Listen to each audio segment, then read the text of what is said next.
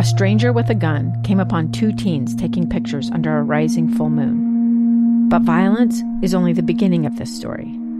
Sometimes I thought, there are no miracles. Yeah, there are, and this is a big one. I'm Amy Donaldson, and I've spent my career talking about how lives are undone by violence. The Letter is a podcast about how lives are remade. Follow The Letter at theletterpodcast.com or wherever you get your podcasts. Inside Sources. We're going to stay with the conversation just a little bit. Today, President Biden and Vice President Harris celebrated the landmark passing of the American with Disabilities Act 31 years ago. Hard to believe that. It was a great bipartisan achievement. Democrats, Republicans came together. Republican president signed it into law, and in an interesting full circle moment. Joe Biden was one of those original co-sponsors of the ADA back in 1990. And so as we looked back at that, I also wanted to kind of see where we are and what comes next. And very pleased to have joining us on the show now Nate Krippis, who is a staff attorney at the Disability Law Center right here in Salt Lake City, Utah. Nate, thanks for joining us today. Yeah, thanks for having me. So give us just a little perspective. We know the president made a few announcements today in terms of some tweaks and some adjustments with the ADA. But from your experience there, where are we and what do you see moving forward as it relates to the ADA? I think that's a really good question. Every year, when this anniversary comes, I think we kind of look back and try to think forward. I think the thing for us, one of the things, is obviously, we receive, numerous complaints about ADA violations throughout the year. And so I think, what I can say is we are 30 plus years now, I guess, from the passage of the ADA. Unfortunately, I still think there's a lot of work to be done. We see, I see, just new construction going up with potential ADA violations like stairs and no ramp for a person with a wheelchair to get in. I think we've seen over the past year, I think for years, people with disabilities were requesting accommodations from employers to work from home that were often denied. And now we've seen over the last year, certainly people can work from home. Some of that kind of being rolled back and just trying to think through, what that means for employers moving forward. So, yeah. But with that said, I don't want to be all doom and gloom. There's certainly a lot of good that has come from it. I mean, certainly, the world is far more accessible today than it was 30 years ago. So I don't want to be all doom and gloom. No. I think there's a lot of positives. And I do think it's one of the positives coming out of the pandemic is a lot of these requests, as you suggested, Nate, that in the past were just like dismissed as, no, you can't work from home. No, we can't accommodate, this or that for someone, even someone with a disability. Suddenly it's like, oh, no, yes, we can. There's a lot of things that we can do. And if you give us just a real quick look, Nate, into one area that I think we often don't think through when thinking about the over 7 million adults with disabilities, that technology has created a whole set of things that we need to be aware of in terms of, are we really giving everyone access to a lot of these things that make our lives better? No, I think that's honestly, when thinking forward about where the ADA is going, I think that's one of the big questions is with all the technological advances, what is going to happen? I know there's a lot of court cases about things like Uber and Lyft, Airbnb, VRBO, things of that nature that weren't contemplated, websites that weren't contemplated, and what obligation does exist under the ADA. I know courts haven't always been as favorable to finding that the ADA does cover those things. So I guess, moving forward, I would hope either A, we get some better decisions out of the courts, or B, there are some modifications to the ADA at the federal level to try and, make sure. I think the intent was to include everything, to make everything accessible. And so I think, maybe we need some tweaks to try and fix that. Yeah, great insight. Nate Krippis is a staff attorney at Disability Law Center here in Salt Lake City. And Nate, I want to have you back because I want to drill into some of these things and what employers need to be doing next. But again, on this 31st anniversary of the ADA, we appreciate you chiming in and joining us on air today.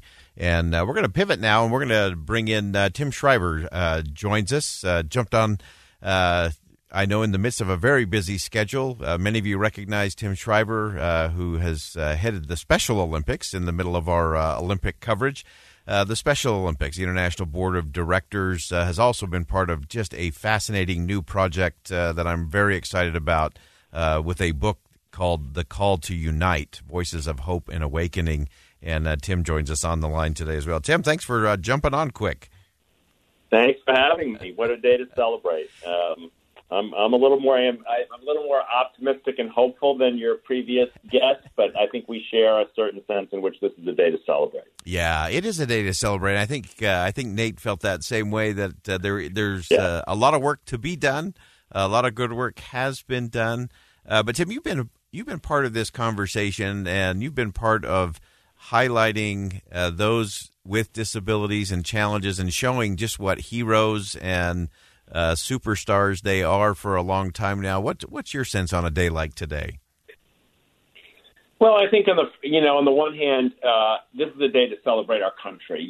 This is a piece of legislation that was championed by Republicans and Democrats, signed by President Bush, as I think by now most people know. Long in the coming and long in the making, but really a consensus about what our country is and ought to be. We ought to be celebrating success. Everybody who runs a company or a family even knows you can't just beat up on people all the time. Sometimes you have to take a pause and say, what have we done well? This is the day to celebrate something we've done well. The United States of America has led the world in awakening to the possibilities, the gifts, the abilities of people with disabilities. And we've done a good job here. Do we have a lot of work to do? Absolutely. Are there flaws in the legislation? There are.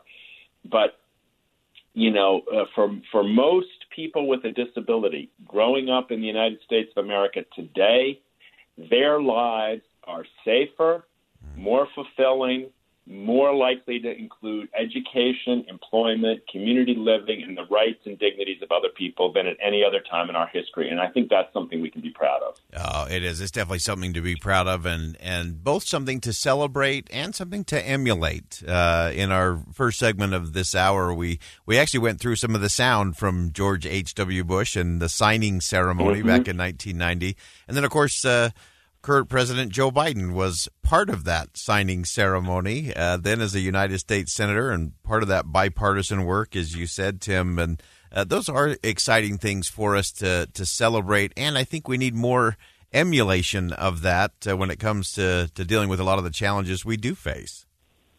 Well, we do, and we can think of people like current President Biden and Senator Biden. We can think of Bob Dole, still with us, an American hero, an icon, a leader, a person with a disability.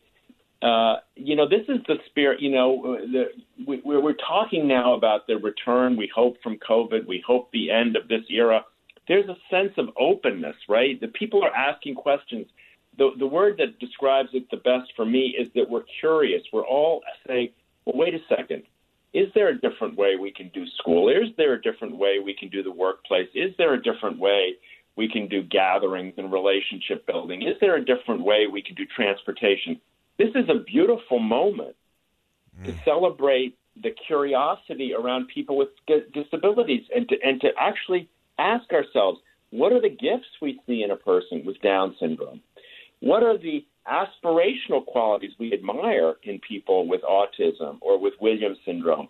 What are the ways in which we can make our lives richer, stronger, more fulfilling if we follow the example of people who have sensory challenges like vision or hearing impairment?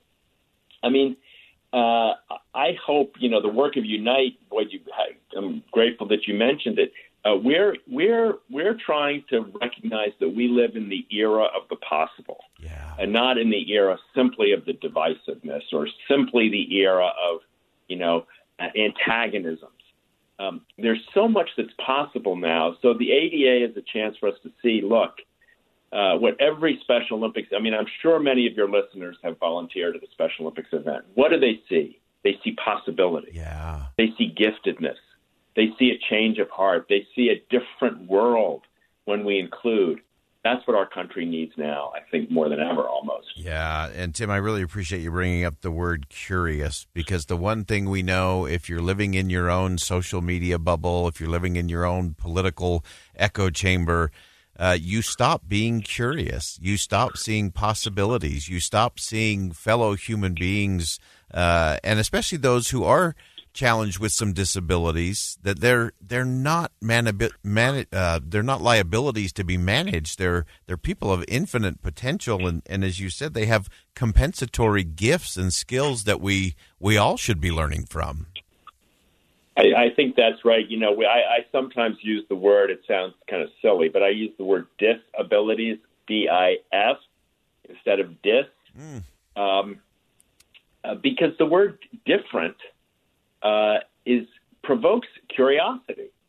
Oh, you have different abilities, boy. What are your different abilities? They're not the same as mine. Goodness gracious, that's fascinating. You're really good at this, really good at that. Many organizations, professional organizations train people to find their gifts.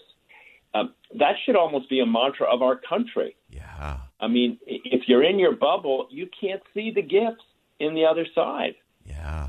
You can't discover the abilities in people you're writing off, that you're dismissing, that you're demonizing. So at Unite, we're trying to raise funds and attract a team of people who want to commit themselves to the curiosity and openness this day celebrates, that when we include and we see the dignity in all, my goodness, the stories that emerge. If you could guess the millions of stories that have come out of Special Olympics, that never would have happened. Yeah. If we didn't have the playing field of openness, of meeting, just crossing the line, people meeting. I can't tell you people. I had never met a person with Down syndrome before, and I went to Special Olympics. It changed my life. Yeah. So this is, I hope it's, look, that there will be people that will say, and they're right, that the ADA hasn't gone far enough in some ways. It's gone too far in other ways. Sure. But we need a break sometimes from the criticisms. That's right. And this is a good day to take a pause and just say, when the United States works in a united way, we can do amazing things. And this is a good example.